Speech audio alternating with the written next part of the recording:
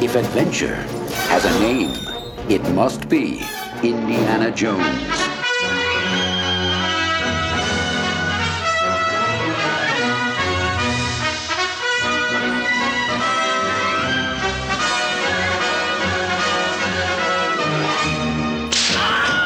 Trust me. Hi, this is Ed Dollister, and welcome to episode 9 of the Indy-Cast, your weekly look at Indiana Jones news from around the world. We've got a bumper show this week, so sit back and relax as we take a look at what's making news in the world of Indiana Jones this week. Dr. Jones, now, you must understand that this is all strictly confidential. I understand. Every clue he followed, every discovery he made. These pages are taken from Professor Jones' diary, Your Highness. Archaeology is the search for fact, not truth. In the wake of last week's release of Vanity Fair with Indy on the cover, this week we have seen a lot, and I mean a lot of articles in newspapers and online. A few have picked up the George Lucas Q&A, where Lucas has said that he believes the critics already hate the movie. Of course, the stories all lead with the headline, "Lucas dreading Indiana sequel," or something like that. Now, a few of our listeners have emailed and said, to paraphrase Master Yoda, there is no hate, and we all just excited about a new Indy movie. So what do you guys think? You obviously are all pretty excited. I mean, you are listening to an Indiana Jones podcast after all. But do you think Uncle George is a little paranoid, or should that be Papanoid? Let me know what you think. Send me an email at ed@comicgenius.com. Ultimately, the way to prove him wrong is to vote with the old bums on seat adage and see the movie as much as we can. Vanity Fair writer Jim Windolf has delivered several in-depth articles and interviews with the cast and crew of Indiana Jones and the Kingdom of the Crystal Skull, but the intrepid reporter has put together some of his own ideas and is venturing a theory that this next screen adventure will not be Indy's last hurrah. At the least, could we see a spin-off with Shia's character that moves into the 1960s? Me personally, I'd love to see him bump into the crew from American Graffiti or even Happy Days. Here's my take. Firstly, if Shia is Indy's son, I can't see the next movie called Mutt Jones and the insert something like Cavern of Death here. And they can't call it Young Indiana Jones, as that is reserved well for the Young Indy Chronicles. I think Shia's character was named Indiana by Marion, but he doesn't like the name as he found out that he's named after a dog. And what's another name for a dog? How about Mutt? Yep, that sounded just like the dodgy logic used in National Treasure. Anyway, it's still fun to speculate, so come May, I'm sure we'll see if we got any of this right. Don't forget to check the show notes for links to these articles. Still with Shia, he has been nominated among 5 international artists who have already demonstrated exceptional talent for an Orange British Academy Film Rising Star Award. Voted on by the public via cell phone and online voting, the winning award will be handed out during the February 10th British Academy Film Awards. You can vote for Shia via, try saying that twice really quickly, the Orange website, or by texting ORSA Shia to 82058. Speaking of awards, Steven Spielberg, who was to be this year's recipient of the Cecil B. DeMille Award for Lifetime Achievement, will have to wait another year until next year's ceremony due to the cancellation of the Golden Globes due to the writer's strike. I don't know if I'm amazed more at the length of the writer's strike or the fact that Steven Spielberg hasn't already won one of these. And finally, Indiana Jones documentary Indy Fans adds famed Hollywood costume designer Deborah Nadoolman-Landis. Boy, I thought Shia Vi was tough. To its already impressive and growing list of interviews. When creating the rugged look of Indiana Jones, Landis tells Indy Fans producer and director Brandon Clayler about the colour palette chosen for Indy, creating the right hat, and dives deep into her own personal archives and talks at length about designing many of the supporting characters' looks, including Marion Ravenwood, Belloc, and even the Havidos Indians. I hope to interview Brandon in the next few months. And now, let's take a look at collecting. Indiana Jones tote and Cairo Swordsman action figures, each sold separately from Raiders of the Lost Ark collection, new from Kenner. Know how long I've been looking for that? All your life? All my life. Well, it appears that the Indiana Jones Lego is well and truly making its mark, with coolestgadgets.com calling it officially the coolest thing ever. Not sure if it is that cool, but I think my Nintendo Wii or my 1978 Barry Gibb denim pantsuit might just beat it out, but I must admit it is still pretty darn cool. ThrowMeTheIdol.com has some great pics from New York City's FAO Schwartz toy store, where visitors may find more than the 4 newly released Lego Indiana Jones sets. In fact, they might find the Man in the Hat himself.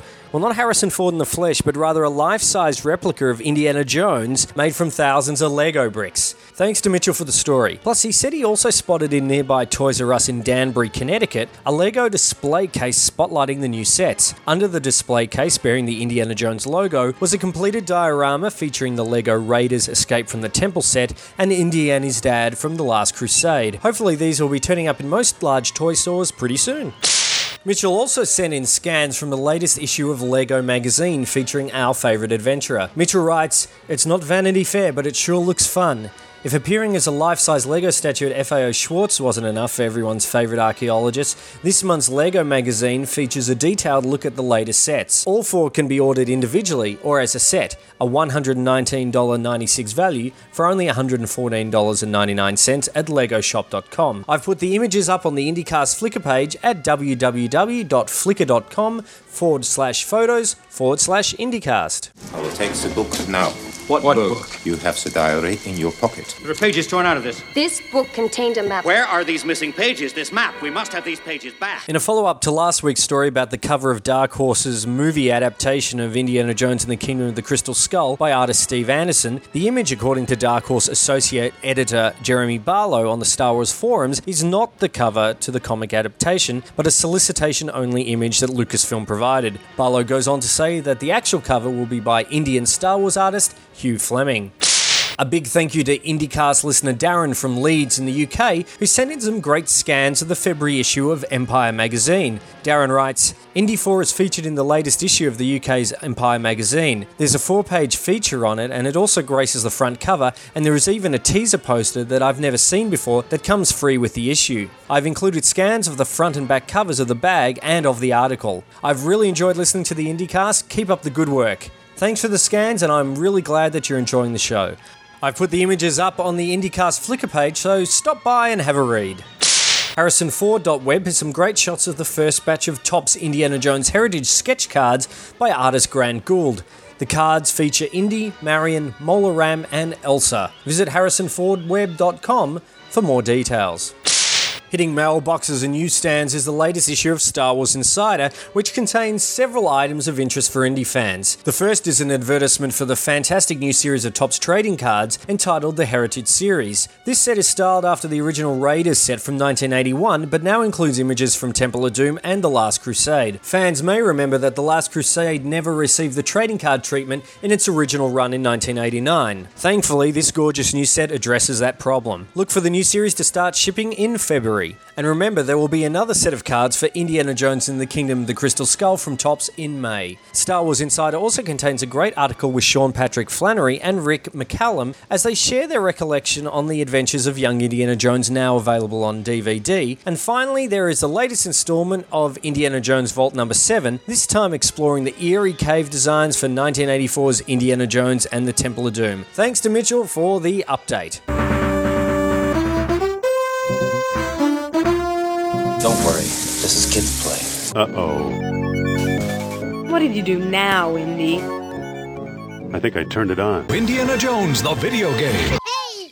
Fuji! That is all Fuji! I thought I'd spin off the games to a new segment. Not too much a report this week, but Microsoft did announce this week at CES that Lego Indiana Jones will be available through their Games for Windows brand. So all you PC gamers can get a little brick action too. Lego Indy will be also available on the Wii, can't wait for that, Nintendo DS, Xbox 360 and PlayStation 3. It's today's mail.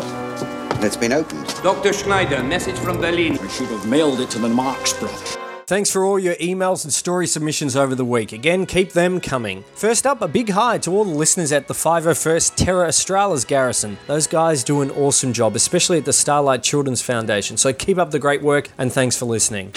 Next, we have an email from Darren in Los Angeles. Darren writes, I swear to God that I saw a scene in a VHS copy of The Last Crusade with Calista Flockhart standing right next to Harrison Ford. It was shot at the university somewhere before he escaped his students out the window. I know I saw this. She had a bit part with no lines as a student standing right next to him. But I don't think the scene is in the DVD release. Did I dream it, or was it intentionally removed because they hooked up later? I remember seeing it on video and thinking how funny it was that she played a student next to him back in 1989. Anyway, let me know if I'm crazy or not. Thanks for the great podcast. All right, Darren, I'm not going to call you crazy, but I dug out my old VHS copy of The Last Crusade. Remember what VHS tapes are? And I couldn't see Calista. Now, I'm pretty sure that you probably saw someone who kind of looked like her, but given that she was playing a regular character, Elise, in the Guiding Light TV series in 1989, I don't think she'd be doing extra work, even on an indie film. Mind you, I could be wrong, and I have been before. So if anyone knows, send me an email at ed@comicgenius.com, or you can discuss this story or any of them in the dedicated forums at rebelscum.com. Don't forget, you can also send in your indie-related photos to me, and I'll add them to the Indy-Cast Flickr page at www.flickr.com/photos/IndyCast. Well, that's it. We've made it through another bumper edition of the Indy-Cast. Don't forget, check out all the show notes for further details on the stories we covered. Special thanks to Dustin, Dan, Jay, Jimmy Mac, Jason, Pete, everyone at theforce.net, and I had a ball joining you guys on your latest episode.